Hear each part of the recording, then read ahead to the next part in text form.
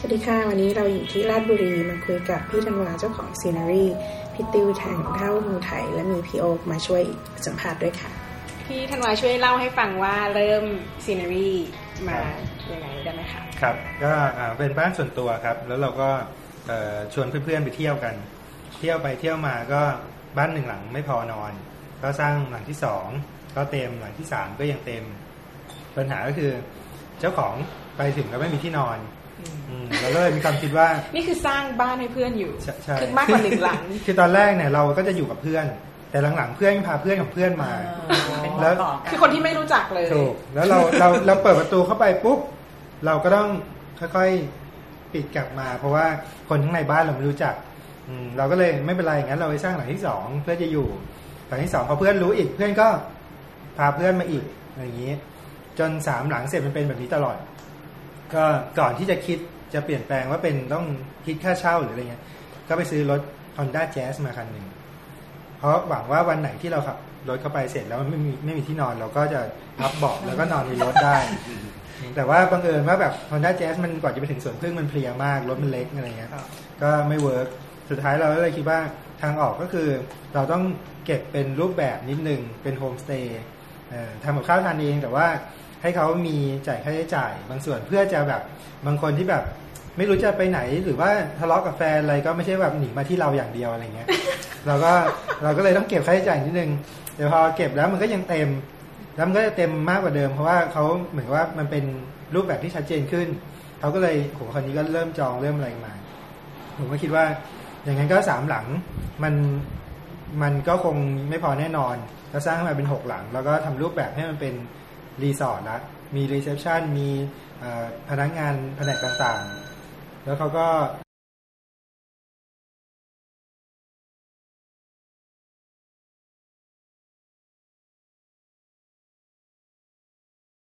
มันต้องทุ่งหญ้านั้นจะมีอะไรเงี้ยมันก็เป็นแกะตามมาแต่ตอนนั้นมันมีอะไรบ้างหรือเปล่าหรือมันมีแค่บ้านพี่ทันเฉยๆบ้านอย่างเดียวครับคือธรรมชาติเป็นยังไงคะตอนธรรมชาติมันคือเมื่อก่อนที่แปลงนี้มันคือปลูกผักเป็นชาวบ้านเขาปลูกผักหมดเลยพื้นที่กว้างโล่งแล้วเราก็ชอบเพราะว่าเราชอบป่าแต่เราไม่ชอบป่าที่มันรกคือผมเนี่ยคือเข้าบ้านไปเจอทิ้งจกตุ๊กแกอะไรเงี้ยผมจะไม่ค่อยโอเคผมเลยคิดว่าบ้านโดดๆเลยอยู่กลางทุ่งกว้างๆอย่างเงี้ยนั่นคือบรรยากาศที่เราอยากจะมีแต่พอมันเป็นทุ่งกว้างเสร็จแล้วมันเป็นทุ่งเฉยๆเราก็รู้สึกว่าเมื่อก่อนเป็นผักมันก็ยังดูโอเคแต่พอผักเนี่ยเวลาปลูกแล้วมันก็ได้ผลบ้างไม่ได้ผลบ้างแล้วแต่ฤดูกาลแล้วเลยคิดว่าเอาอะไรที่มันเสถียรหน่อยก็คือเลี้ยงสัตว์อะไรดีก็เลยคิดว่าอะไรที่คนยังไม่ได้เลี้ยงกันก็เลยเอาแกะเข้ามาเลี้ยงแล้วก็ขยับขึ้นมาจนรีสอร์ทมันมีคนพูดต่อๆกันไปเรื่อยๆคือซีนารีไม่ได้โปรโมทอะไรเลยเพราะว่าบ้านเราอ่ะมันน้อยกว่าดีมานด์ซัพพลายมันไม่สมดุลกันแต่แรกเราก็เลยไม่ต้องโปรโมทเราเพิ่มบ้านมาคนก็ตามมาเพิ่มบ้านมาคนตามมาแต่ว่าถ้าถามสรุปตอนสุดท้ายเลยว่าทำไมมันถึงต้องปิดคือมันต้องปิดเพราะว่ามันเกินสิ่งที่เราอยากจะทำมันเกินฝันที่เราอยากจะเป็นก็คือเราไม่ได้อยากจะเบี่ยงเบนมาเป็นนักธุรกิจรีสอร์ทเราอยากจะแค่แบบมีที่สวยๆแล้วเราเข้าไปถึงปุ๊บเราก็มีความสุขกับที่ตรงนั้นแล้วคนที่มาที่แบบรู้จักบ้างไม่รู้จักบ้างก็ไม่เป็นไรแต่ว่าเขาก็มีความสุขเหมือนกันแต่พอพฤติกรรมของลูกค้าที่คาดหวังกับซีนารีสูงมากในระยะหลังๆเนี่ยลูกค้ามาต้องเป๊ะหมดทุกอย่างคืออย่างเช่นน้ำเดี๋ยวคำดิ้งต้องเป็นอันนี้ทำไมวันนี้เป็นอันนี้เคยดูรีวิวจากคนอื่นๆในประวัติเมลในอะไรต่างๆว่า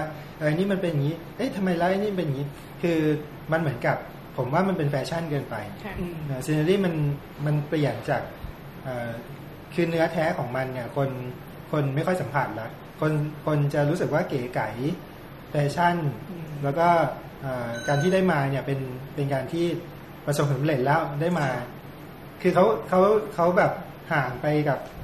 ความเป็นจริงที่ซีนารีมันเป็น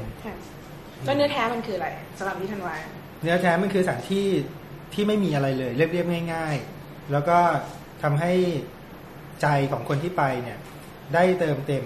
กลับมาก็คือผมนิยามว่ามันเป็นที่ชาร์จพลังคือถ้าคุณไปแล้วคุณรู้สึกว่า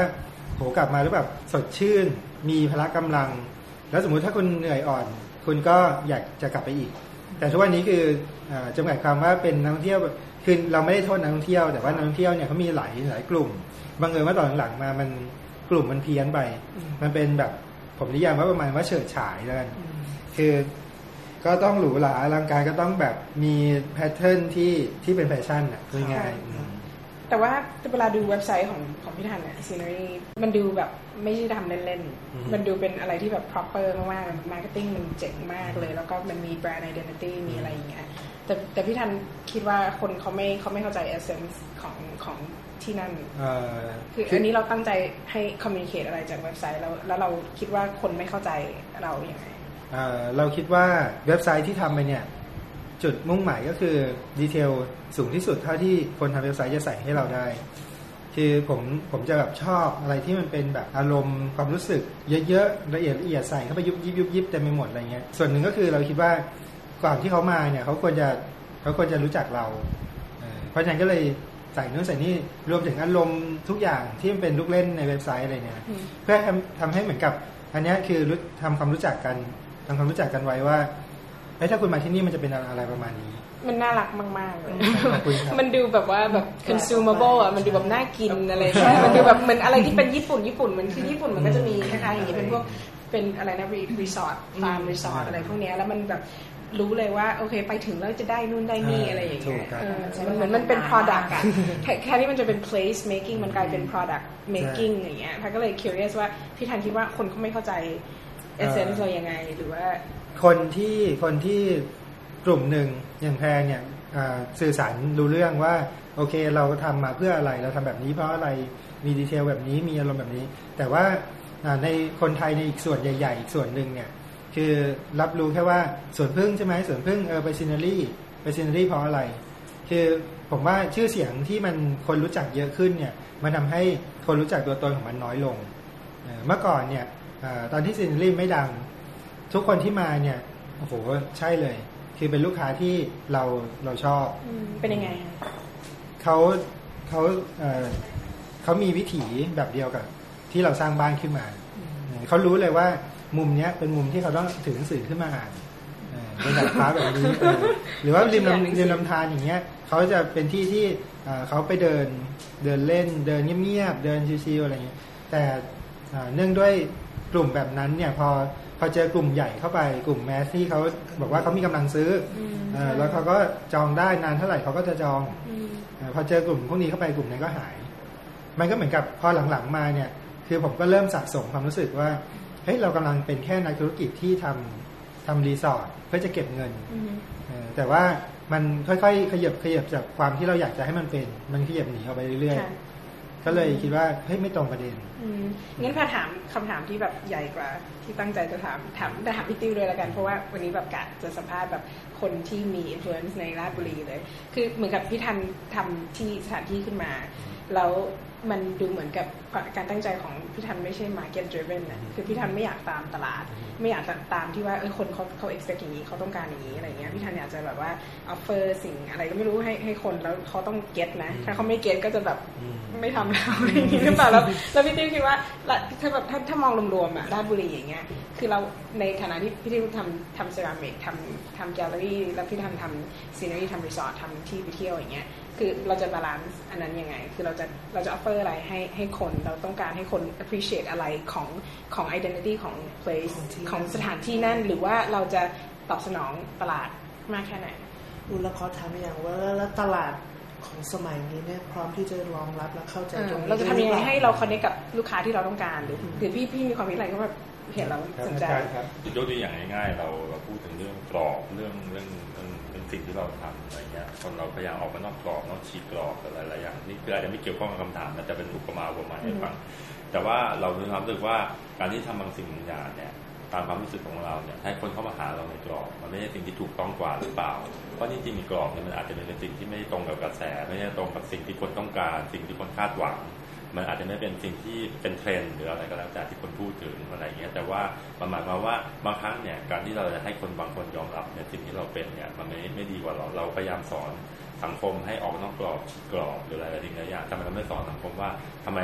เราไม่ตั้งเราให้คนอยากให้คนเข้ามาหาเราเพราะเราเป็นตัวของเราเองหรือเปล่าอาจจะเป็นจุดหนึ่งที่บอกว่าเราพยายามสร้างตัวตนของเรา identity ของเราแล้วเราพยายามทำบางสิ่งบางอย่างทำอย่างไรให้คนมาหาเราในความรู้สึกที่เราเป็นเราอย่างนี้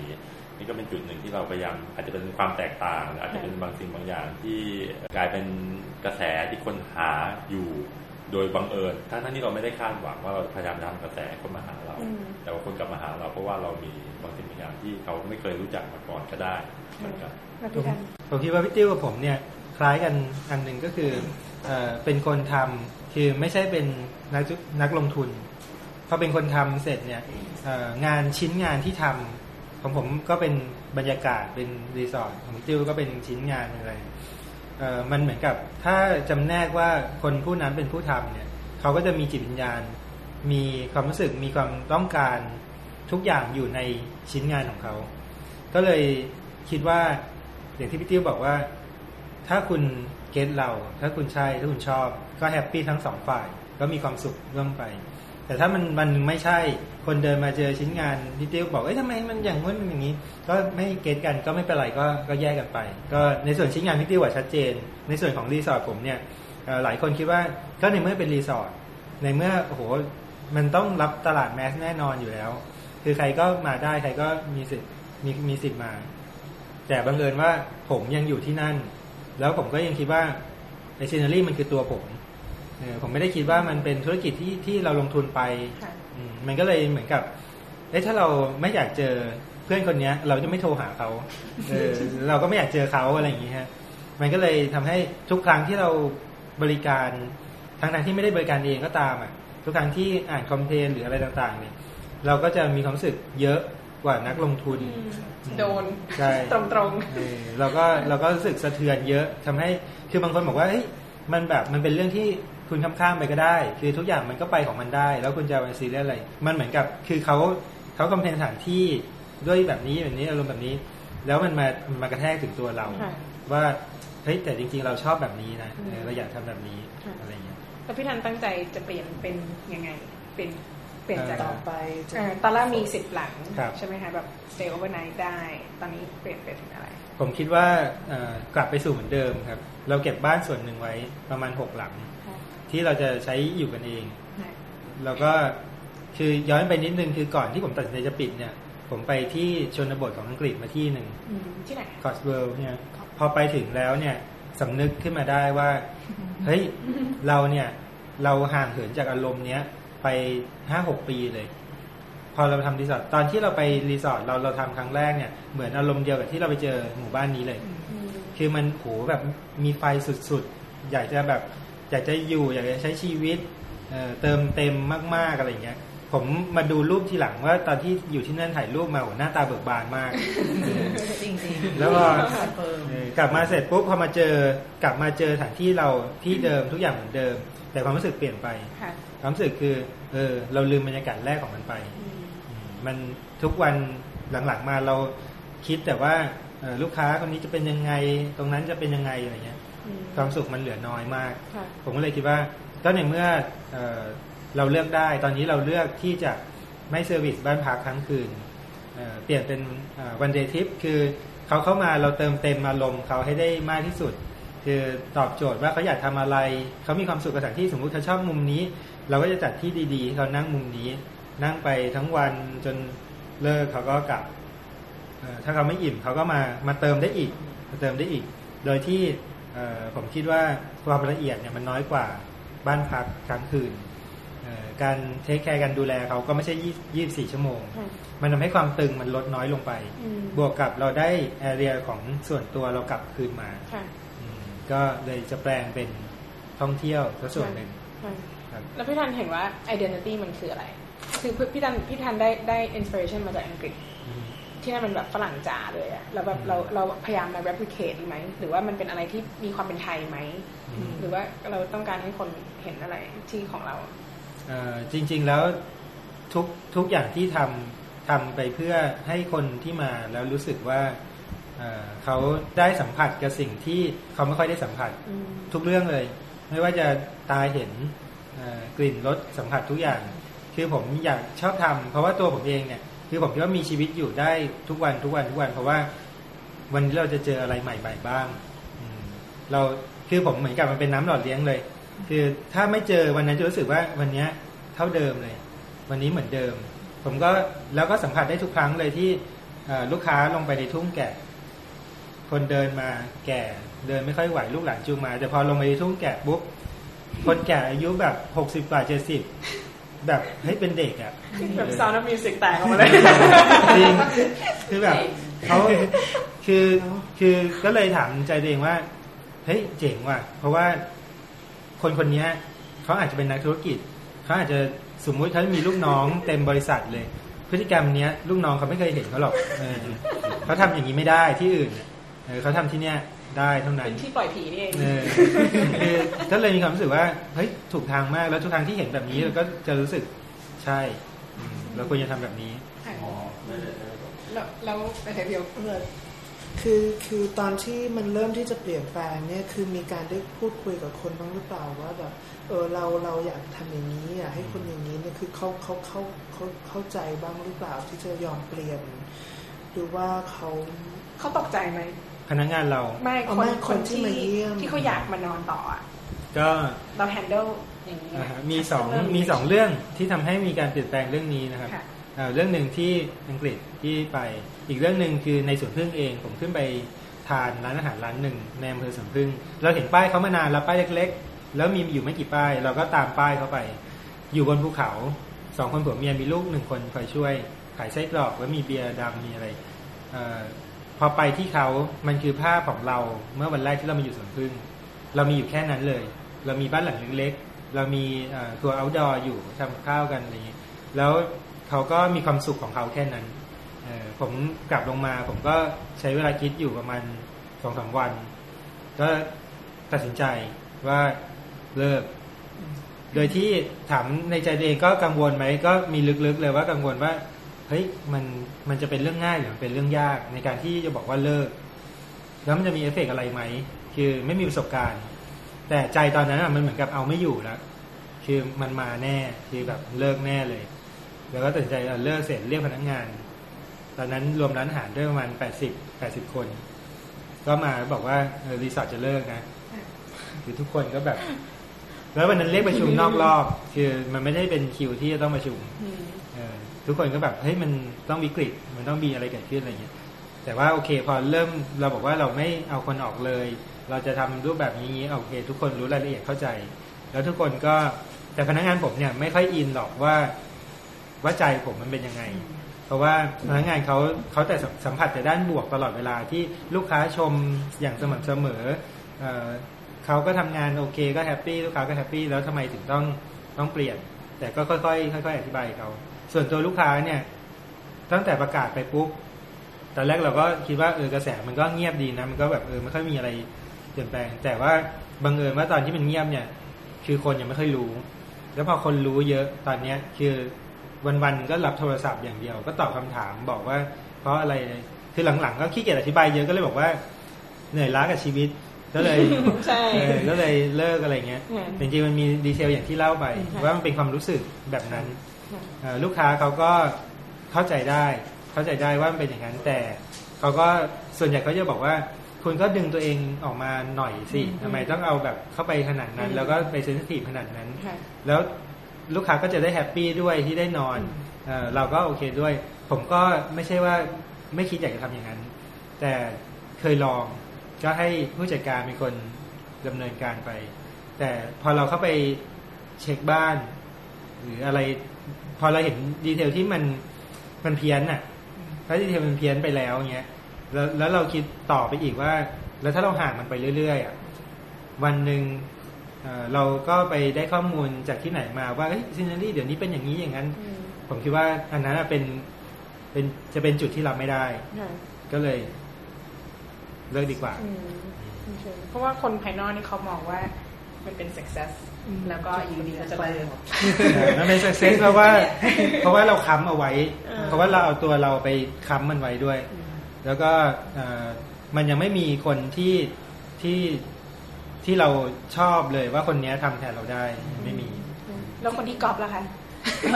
คนที่ก๊อปเหรอครับคือจริงๆสิ่งปลูกสร้างเนี่ยเขาก๊อปกันได้แล้วจริงๆถามว่าเราก๊อปไหมเราก็ก๊อปมาคือบ้านเนี่ยเจเรเนียมีดาดฟ้าอย่างเงี้ยมันก็ทั่วโลกแต่ว่าเราเอามาแล้วเรามาหมุนให้มันอยู่เหมาะสมกับพื้นที่ของเรามุมนี้เป็นอย่างนี้มุมนี้อย่างนี้แต่เราไม่ได้ยกทั้งหลังมาแต่ส่วนพึ่งเนี่ยจริงๆคือผมไม่ได้โทษว่าเขาก๊อปปี้หรอกแต่ว่าผมรู้ว่าในความคิดคนในระดับที่เจอโลกมาเท่านี้เขาก็มีความคิดว่าเรื่องพวกนี้เป็นเรื่องที่กระทำได้ไม่น่าเกลียดเท่าไหร่นะแต่คนที่เขาเป็นศิลปินเขาเป็นคนสร้างเป็นคนสร้างสรรค์ผลงานเขาจะบอกว่าเรื่องพวกนี้เป็นเรื่องที่เขารับไม่ได้ไปยกมาทั้งแท่งอะไรอย่างเงี้ยผมเชื่อว่าคนเรามันคิดไม่เหมือนกันเขาก็เลยกล้าที่เขาจะยกไปวางทั้งงานแบบนั้นแต่ผมก็เตือนทุกคนนะเพราะจริงๆแล้วเป็นคนที่รู้จักกันทั้งนั้นในสวนพึ่งเพราะเมื่อก่อนสวนพึ่งเนี่ยมันเป็นเมืองที่นักท่องเที่ยวไม่เคยรู้จักก็อยู่กันแค่กลุ่มเล็กๆอะไรอย่างเงี้ยแต่พอธุรกิจมันบูมคนนี้ก็จะเอาบ้านอย่างนี้ไปสร้างผมก็บอกว่าวันนี้คุณอาจจะได้เงินคุณสร้างเสร็จมีลูกค้าเพราะมันขายได้ด้วยทรงบ้านด้วยอะไรต่างๆแต่ว่าวันหนึ่งที่คุณคิดว่าคุณจะประสบความสำเร็จแล้วบันไดขั้นสุดท้ายที่จะก้าวขึ้นไปอยู่บนแท่นแล้วรับรางวัลไม่มีเพราะว่าคุณจะมาเสียใจด้วยว่าโหเงินลงทุนก็ใช้เยอะนะแค่ถ้าเป็นผลงานของเราเองเนี่ยวันหนึ่งเรามีสิทธิ์ขึ้นแท่นแล้วรับรางวัลแต่พอมันไม่ใช่ปุ๊บมันก็คือยังไงมันก็ต้องเป็นของก๊อปปี้ซึ่งอันเนี้ยทุกที่ก็พอรู้เสร็จปุ๊บก็เลยเปลี่ยนแปลงดัดแปลงซึ่งตอนนี้สวนพึ่งก็รู้ละว่าไอ้บ้านขาวเป็นแบบเนี้ยมันไม่สำหรับที่ขายดีแล้วเขาก็จะรู้ว่าเขาควรจะมีเอกลักษณ์ของเขาแล้วถามเรื่องราชบุรีแบบรวมๆที่พี่เต้ทั้งหลายคิดว่าอนาคตของราชบุรีควรจะเป็นยังไงแล้วถ้าอ่านในเว็บไซต์ของ Scenery ว่าตั้งใจจะทำ support เรื่อง eco tourism อันนี้มีความคิดยังไงคะพี่เต้ราชบุรีควรจะยังไงต่อไปคะจริงๆราชบุรีมันไม่ได้ควรยังไงต่อไปแต่ว่ามันก็ควรจะเป็นของมันต่อเนื่องไปอะไรอย่างเงี้ยคือเราไม่ได้คิดจะเปลี่ยนราชบุรีเลยเราอาจจะเสริมแล้วเพิ่มขึ้นมาบางอย่างคล้ายๆกับเวลาพี่พูดทำเซรามิกเนี่ยพี่ไม่เคยเปลี่ยนสิ่งที่พ่อทำพ่อกงทำมาเลยอะไรอย่างเงี้ยแต่ว่าเราพยายามเพิ่มบางสิ่งบางอย่างที่เป็นมุมมองใหม่ๆขึ้นมาแค่นั้นเองเพราะจริงๆเนี่ยจุดที่เราพยายามจุดที่เรารักจุดที่เราหวงคือความเป็นตัวตนของจังหวัดหรือว่าของสิ่งที่เราทำเนี่ยเราจะเปลี่ยนทำไมเราจะทำให้มันเพิ่มเราจะทำให้มันแบบว่าตามกระแสอะไรต่างๆแต่ว่าเราต้องพยายามทำสิ่งบางอย่างให้เรารักสิ่งนี้เราก็ต้องพยายามทำสิ่งนี้ให้มันยั่งยืนที่สุดอย่างนั้นแต่ว่าบางสิ่งบางอย่างเนี่ยการอนุรักษ์เนี่ยมันต้องควบคู่กับการที่ต่อยอดบางสิ่งบางอย่างด้วยเพราะจริงๆการอนุรักษ์เนี่ยมันอาจจะเป็นสิ่งที่ดีแต่ว่าถ้าอนุรักษ์สักวันหนึ่งเนี่ยมันก็จะกลายว่ามันจะตายไปโดยถ้าเราไม่ทำอะไรเพิ่มเติมมาเสริมบางสิ่งบางอย่างขึ้นมาก็จะเป็นจุดที่แบบว่าเรากินบุญเก่าง่ายๆคือเรากินบุญเก่าไปเพราะจริงๆเนี่ย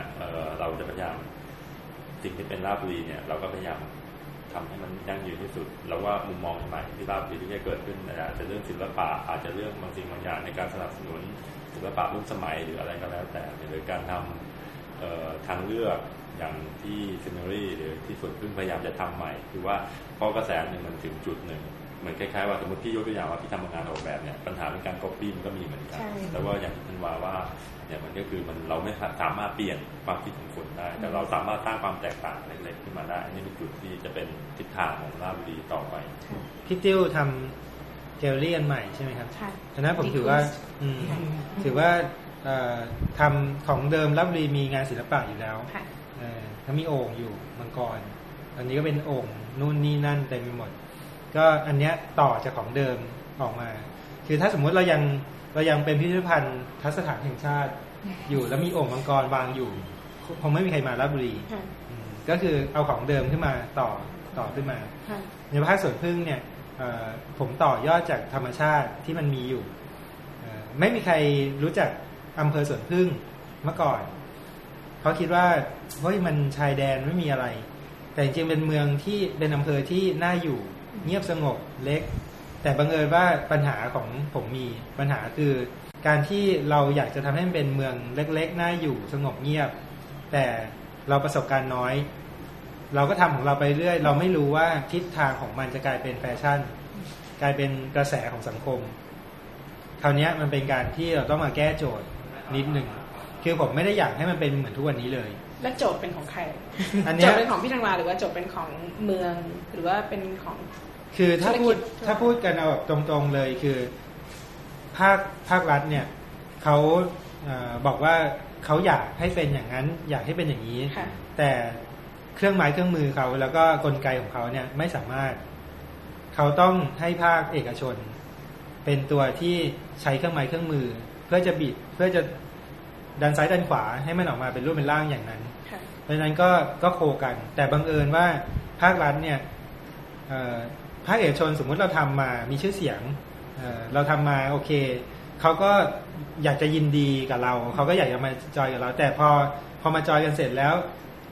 เราก็รู้แล้วว่าจริงๆเขาไม่ได้เก็ตเราหรอกเขาแค่เก็ตชื่อเสียงเราเขาไม่มารับรู้ว่าคุณจะทำอะไร1 2 3 4 5ต่อแล้วยิ่งไปเกี่ยวพันกับสมมุติเขาบอกว่าเขามีงบประมาณให้อย่างพี่ติ้วรู้ดีมีงบประมาณให้คุณอย่างนี้แต่พอเอาเข้าจริงๆปุ๊บเฮ้ยอันนี้สิ้นเปลืองหรือเปล่าเฮ้ยนี่ทำไมต้องทำคือถ้าสมมุติว่าเราอยากจะย้อนกลับไปเราก็ต้องบอกเขาตรงๆว่าก็ที่ผมมีทุกวันนี้ก็เพราะผมทำแบบนี้มาเป็น business ใช่แต่คุณมาดูปลายทางแล้วคุณพอคุณยินดีกับปลายทางเราแต่พอจะทำด้วยกันคุณก็เป็นอย่างนี้หมดเป็นอย่างนี้ทั้งหมดเพราะฉะนั้นสุดท้ายแล้วผมคิดว่าใครเป็นคนทำถ้าเรายังอยู่ในพื้นที่ถ้าเราไม่ทำเราแย่แน่เพราะฉะนั้นภาครัฐไม่ต้องหวังเราก็ทำของเราเองสมมุติบอกว่าสวนพึ่งอันนี้เป็นแฟชั่นจัดๆเลยนะคนไปเนี่ยไม่รู้สาระอะไรของสวนพึ่งเลยไปเพราะว่าสวนพึ่งพอคนไม่รู้สาระส่วนหนึ่งก็จะไปแล้วเฟลบอกว่าร้อนก็ร้อนไม่เห็นมีอะไรทำมากันทำไมบวกกับภาครัฐด้วยนะบางทีเขาก็อยากจะผลักดันแต่แบบผลักดันแบบไม่มีทิศทางอย่างเช่นให้คุณไปเที่ยวสิเที่ยวที่นู่นที่นี่ซึ่งบางที่เนี่ยรกร้างไปหมดแล้วด้วยมันก็จะกลายเป็นแบบคนก็ยิ่งด่ากันใหญ่ผมคิดว่าผมก็เลยรวมตัวกันในกลุ่มผู้ประกอบการบอกว่าเราจะต้องมีกฎเกณฑ์บางเรื่องที่ตั้งขึ้นมาอย่างเช่นคาราโอเกะของงดนะอีกหลายรูปแบบที่จะส่งผลทำให้เราอำเภอสวนพึ่งจะกลายพันธุ์ไปเป็นกาญจนบุรีมีแพรเทคมีอะไรอย่างเงี้ยเราค่อยๆจำกัดกันจนสุดท้ายแล้วเนี่ยลูกค้าจะเป็นคนไปบอกให้เราตอบว่าเฮ้ยที่นี่เขาเป็นกันอย่างนี้แล้วอันนี้เป็นการรวมตัวแบบไหนเราเคยรวมตัวกันถึงขั้นเป็นชมรมแต่ยังไม่ได้เป็นสมาคมรีสอร์ทหรือว่าแต่ว่าไอชมรมนั้นเนี่ยได้คือพี่เป็นประธานชมรมอยู่สักพักหนึ่งมีประมาณ 5-60 ที่รีสอร์ทเล็กๆใหญ่ๆรวมกันแต่พอเราเข้าไปเป็นประธานชมรมคือเขาอยากให้เราเป็นเพราะเขารู้สึกว่าเรามาก่อนเขาก็โอเคไปตามกันมาแต่พอเราเอาจริงๆแล้วเรารู้สึกว่าคนที่มาใหม่ๆทั้งหมดเขามาเพื่อธุรกิจพอคุยกันแต่ละทีในที่ประชุมเนี่ยเราก็จะสัมผัสได้ว่ามันแบบมันเรื่องผลประโยชน์ของเขาทั้งนั้นเลยคนนี้เรื่องน้ำไฟคนนี้เรื่องถนนคนนี้เรื่องอะไรเฮ้ยผมก็เลยบอกในที่ประชุมว่าก็อีกเหมือนกันคล้ายๆปิดรีสอร์ทอ่ะคือมันมีความรู้สึกว่ามันเบี่ยงเบนไปไกลอ่ะบอกว่าเฮ้ยผมมาเป็นประธานเนี่ยเพราะบอกว่าผมเป็นเหมือนตัวแทนเฉยๆนะแต่ว่าผมคิดว่าเป็นตัวแทนที่ผมจะเอาเรื่องราวที่พวกเราอยากจะพัฒนาท่องเที่ยวเอาไปสื่อสารต่อให้กับหน่วยงานต่างๆแต่ที่ผ่านมาประมาณ 2-3 เดือนที่รวมตัวกันมาสิ่งที่พูดเนี่ยมันเหมือนกับผมอ่ะเป็นตัวแทนในการไปเรียกร้องผลประโยชน์ส่วนบุคคลให้แต่ละคนผมคิดว่ามันไม่ได้มีส่วนไหนที่พัฒนาการท่องเที่ยวไม่ได้มาช่วยวางกรอบว่าสวนพึ่งเราควรจะเป็นยังไงหรืออะไรไม่เคยมีใครพูดเรื่องพวกนี้เลยผมก็เลยว่าผมขอลาออกเสร็จชมรมก็ตั้งลองขึ้นมาแต่ก็มันก็สลายไปชมรมก็สลายไปผมก็เลยมาคุยกันเองโดยที่คราวนี้เรา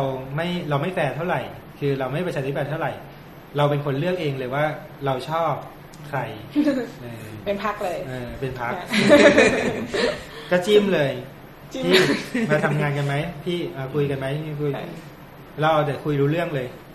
แล้วก็เหมือนกับเป็นพรรคที่ออกสังคมนิยมด้วยใช่กันหมดเลยคือแบบเราจะทำอย่างนี้เราเอาอย่างนี้เราอย่างนี้ เนี่ยที่บอกว่าใครเป็นคนกำหนดทิศทางแล้วใครจะเป็นคนทำคือเราเนี่ยแหละแล้วก็ทำโดยเหมือนกับอิงภาพใหญ่ไม่ได้คือใครจะบอกว่าเราแบบไม่แฟร์ก็จะมีอีกด้านหนึ่งก็จะบอกโหกลุ่มนี้แม่งแบบไม่แชร์อะไรเลยสักอย่างแต่มันอันนี้มันดีต่อ competition ไหมการรวมตัวจริงๆแล้วในสวนพึ่งอ่ะแต่ละคนที่เข้าไปอ่ะไม่ใช่มืออาชีพปัญหาใหญ่คือเรื่องนี้เลยเขาขาดอะไรทำไม่ใช่เขาขาดเกือบทุกอย่างเลยเขาขาดคือสวนพึ่งที่ราคาถูกนะครับแต่ดังพอคนเห็นว่าเฮ้ยที่แค่นี้เองเหรอไล่ละ100,000-200,000เมื่อก่อน 20,000 เองนะได้ซื้อได้ยังไงก็ซื้อได้คนมีตังค์ซื้อเสร็จปุ๊บ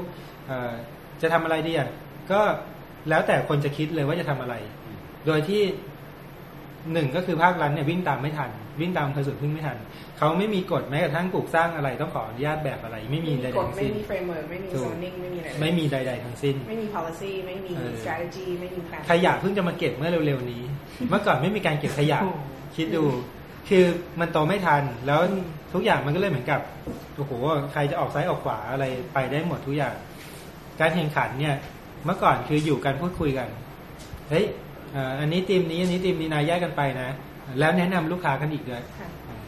เฮ้ยถ้าไม่ชอบอะไรนี่อ่ะคือเขามาเดินดูเสร็จโหมันทึบๆอ๋อถ้าจะเอาโล่งๆเหรอครับโล่งๆไปที่นี่อะไรเงี้ยเขาจะเป็นอย่างนี้เลยแต่พอหลังๆมาแน่นอนเป็นการตลาดที่มันเป็นตลาดปกติแล้วมันก็จะเป็นแบบเฮ้ยโอ้ตรงนี้แล้วพอคุณจะเยียดให้ลูกค้าแบบนี้เสน่ห์สวนพึ่งมันไม่เหมือนเดิมคำถามสุดท้าย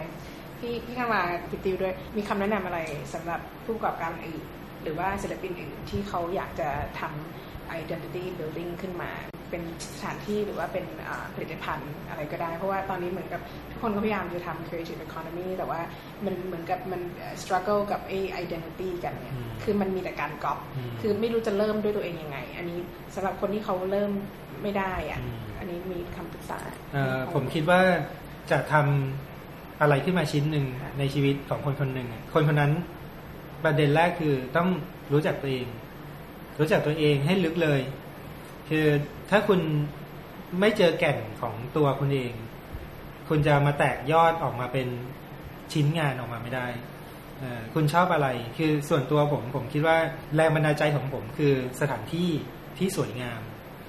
ชีวิตผมอยู่ได้ด้วยการเอาตัวเองแน่นอนจิตใจกับวิญญาณมันอยู่ในตัวไปอยู่ในที่ที่มันมีพลังที่มันสวยงามแล้วสิ่งเนี้ยมันเป็นสิ่งเบื้องต้นเริ่มแรกที่ทำให้ชีวิตผมทำอะไรได้อีกต่อไปเพราะฉะนั้นผมก็คิดว่าอาชีพที่ผมอยากจะทำแน่นอนผมควรจะทำอาชีพที่เราต้องอยู่ตัวเราจะอยู่กับมันนานอยู่แล้วเพราะเราต้องทำชิ้นงานของมันแล้วถ้าสมมติว่าเราได้อยู่กับมันแล้วมันคืองานเราด้วยผมว่าโอเคใช่แล้วผมก็คิดว่าหลายคนก็จะแสวงหาว่าสิ่งอะไรที่ตัวเองรักแล้วอยากจะทำใช่ไหมครับแต่ผมว่าถ้าพูดแค่นั้นคนก็จะพยายามคิดใหญ่เลยว่าเราชอบอะไรดีเรารักอะไรดีเขากำลังคิดอยู่นอกตัวเขาจริงๆเขาต้องมองกลับมาในตัวเขาว่าตัวเขาเป็นคนแบบไหนจิตวิญญาณเดิมๆเลยที่ไอ้เรื่องพวกนี้มันไม่ใช่เรื่องของการสั่งสอนไม่เรื่องของการอะไรเลยคือถ้าพูดตรงๆคือสันดาน